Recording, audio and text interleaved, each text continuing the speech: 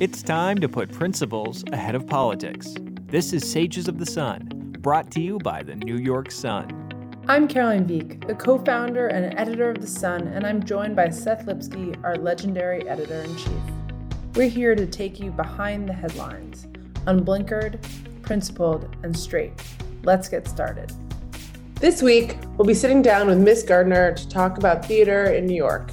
Miss Gardner is a longtime theater and music critic who has written for the New York Times, The Village Voice, Town and Country, Time Out, and many other publications. She's a board member of the Drama Desk and has served on the jury for the Pulitzer Prize for Drama twice, most recently as chair. Thank you so much for joining us. Oh, thank you for having me. Pleasure. I am admittedly a bit of a theater novice, so I'm especially excited for this conversation because I think I'll just learn a lot. Oh, good. Well, there's a lot going on right now. So yeah. So why don't you tell us? What are you seeing? What should I be seeing? Oh gosh. Well, April is kind of like December for the movies because it's right before the cutoff. The end of this month is the cutoff for the Tony Award eligibility. And then right after that, it's a bunch of other awards like Drama Desk, Outer Critics Circle, New York Critics Circle, Obie Awards, and these are in some cases awards that include or even focus on off Broadway. But there is in particular on Broadway and everywhere really just tons and tons of stuff opening now. And I have to say, I feel like I've been writing a lot of I've been doing a lot of gushing as a critic, on your site, certainly. I just saw Hangman is Martin McDonagh's latest play, who's a great Anglo-Irish playwright who just writes these incredibly dark, thrilling comedies.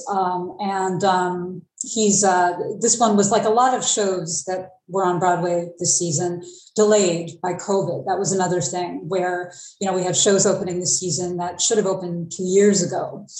So a lot of the shows that would be eligible. Yeah, there's a great revival of American Buffalo that I just reviewed with Lawrence Fishburne and Darren Criss and Sam Rockwell. I'm gonna refer to my notes, actually, even though we're doing this on video, just because there's so much going on, and I want to make sure that I don't miss anything. The Minutes, Tracy Letts, one of my favorite actors and playwrights. He's never been on Broadway as an actor and a playwright. He's had great shows on Broadway, like August Osage County, which won the Pulitzer, and he's appeared as an actor, but he won a Tony actually for Who's Afraid of Virginia Woolf several years back. But this is his first play, I think, where he appears with an absolutely stellar cast, and it's a great, very topical play. Let me see. I have to mention I saw a really fabulous production in Brooklyn at BAM of Cyrano de Bergerac, completely different. It's a rewritten text. It's an adapted text so that the playwright has sort of used hip hop poetry, which sounds like it could be contrived, but it really works because it puts the emphasis on the lyricism of the words and the beauty and the power of the words. And as my 14-year-old daughter observed, this is a production where Cyrano is hotter than Christian. And because she said, oh, wow, is it normally like this? Because why would people believe that, Cyrano's ugly? Because the whole idea is everything's about words. So James McAvoy, the star who plays Cyrano, doesn't wear any prosthetics. He doesn't wear that big old nose. So yeah, there's a lot of stuff going on. What am I forgetting that's opened recently? Let's see. Well, I'm seeing Funny Girl this weekend, which is the first revival ever of that show, astonishingly. I think there was kind of an aborted revival about 10 years ago. Bartlett Shear, a wonderful director, was going to bring it to Broadway with a great cast, but it just didn't work out. And now Beanie Feldstein, who's kind of the it girl of the moment, is going to be stepping into Barbra Streisand's shoes, which are very, very big shoes to fill. I saw. Has she done a lot of theater before? I've only seen her. She's done some. I mean, she has. I mean, I saw her in Hello, Dolly. She was wonderful, but it was more of a comedic role, a supporting comedic role. She but she has done theater and she can sing. I mean, I've heard her, I mean, can anybody sing like Barbra Streisand? I don't know. That's, I think if people compare her, those will inevitably be unfair comparisons, but she's got a very strong, very sort of, I don't want to say nasal, but the right soprano, like a soprano belt, which is what you need for that role. And so I'm curious to see her in it, and what's made her and like the latest It girl? Your guess is as good as mine. I think, partly her association with people, and, she's certainly hot from her playing Monica Lewinsky in that miniseries, which I'm completely spacing on the name right now. But yeah, she's just been, kind of gradually increasing in visibility. And I think this could be a real breakout role for her, although it's seeming like she's already a superstar, the kind of press she's getting. Interesting. So for some of the ones that you've liked the most, like, why have you loved them? What makes them great in your view?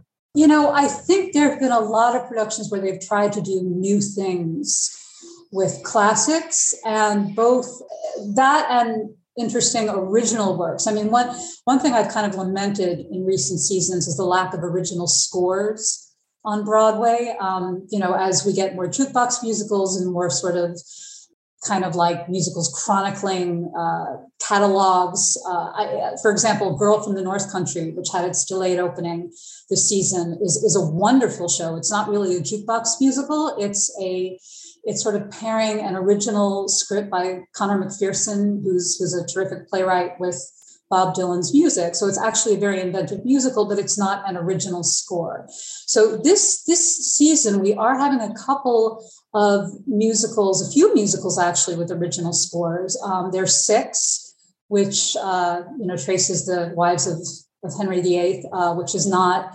I think it's hilarious and fun. I don't know that it's a great musical. It seemed to me kind of like a skit. Yeah, would you recommend? I see, like as a child, I read so many stories about Henry VIII and all the wives, and so it's a really interesting topic. Would you recommend going? I would. I mean, you know what? I enjoyed it more the second time I saw it. Believe it or not, I think that's because I saw it before the shutdown. It was one of those shows that just was about to open. Literally, I think it was their opening night, March 12th, that the shutdown was imposed. Yeah, so it really kind of was lousy for them. But this production is a lot of fun. It's really funny, and there's a lot of energy on stage. There's some really talented, really diverse cast. That's something else that's been really very prominent this season, a focus on diversity, as there has been in the arts generally, I think. Last season, there was a play called Slave Play, which got a lot of acclaim, transferred from off-Broadway by Jeremy O. Harris. And it won 12 Tony nominations, which I believe was a record for an original play, and it did not get a single one. So even though I should also point out what's that about in your view? I don't know. I mean, there was certainly, we've been at a time of reckoning, not just in the arts, just in the world over the past 2 years. And I think that was disappointing to a lot of people. On the other hand, the play that did win, The Inheritance, was the first play by a Latino playwright to ever win the Tony Award. And its focus was on gay men, different generations of gay men dealing with the AIDS crisis. But the fact that I think we were at a particular point of reckoning last year where, the idea that BIPOC artists and Black artists in particular, needed more recognition on Broadway. And I think there's been a real focus on that, certainly not just with the artists we see on stage, but with the playwrights, the directors, the designers. One production I saw recently that just blew me away, just breathtaking, is Liliana Blaine Cruz's new revival of The Skin of Our Teeth by Thornton Wilder, which is just about to open at Lincoln Center Theater. And, that's a play that it's just kind of all over the place. The fourth wall is down, and it traces this family it's not realistic at all. It traces his family through the Ice Age and war, and there are dinosaurs on stage. and she just did such an imaginative, really vivid reinterpretation of this play in which the central family is a Black family. And it totally works because it reminds you that this is a story of all of humanity, right? And it reminds you that, we have to depict all of humanity in order to reflect all of humanity. So I thought, and it's just a wonderful production. There's original material added to Thornton Wilder's text by Brandon Jacobs Jenkins, who's a rising playwright. And there are a number of rising playwrights represented this season. We had, I think, Antoinette Wandu with Passover, which was a hit off Broadway. Thoughts of a Colored Man was Keenan Scott II.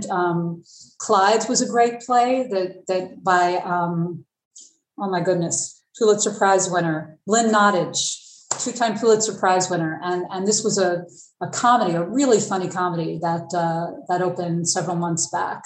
That may be, I think, a contender. I think the best play category is going to be very competitive this season. Who's nominated? Well, we don't know yet. I mean, Okay. we're not the cutoff date, I think, is April 28th. So the nominations will be announced a few days after that. And then you'll have the Drama Desk nominations and, other nominations, which will in some cases focus off Broadway and off Broadway, and in some cases encompass Broadway.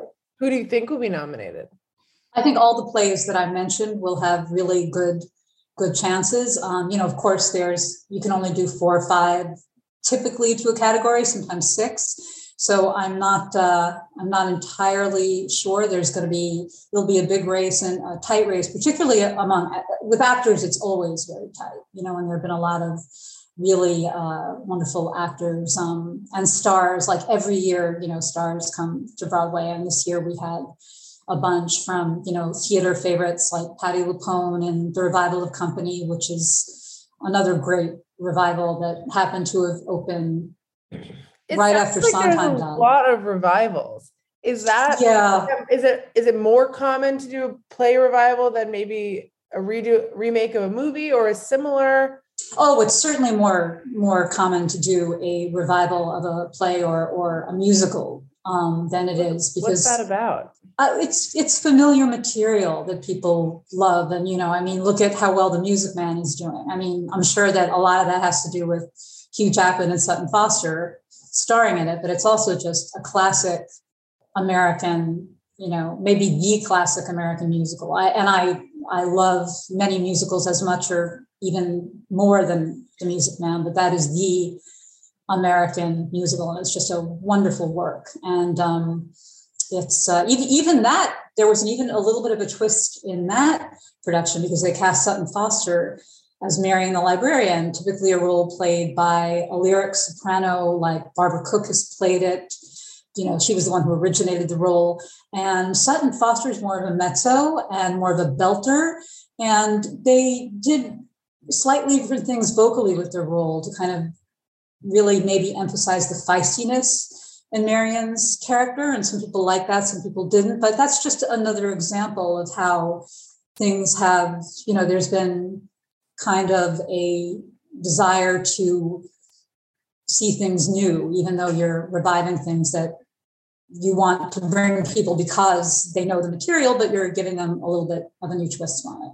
Elysa, as you become more familiar to our readers, they're going to want to know more about you. And I'm just astonished at your fluency on your beat. And I'm just wondering how you came to this beat, and tell us a little bit about your progression into the theater world.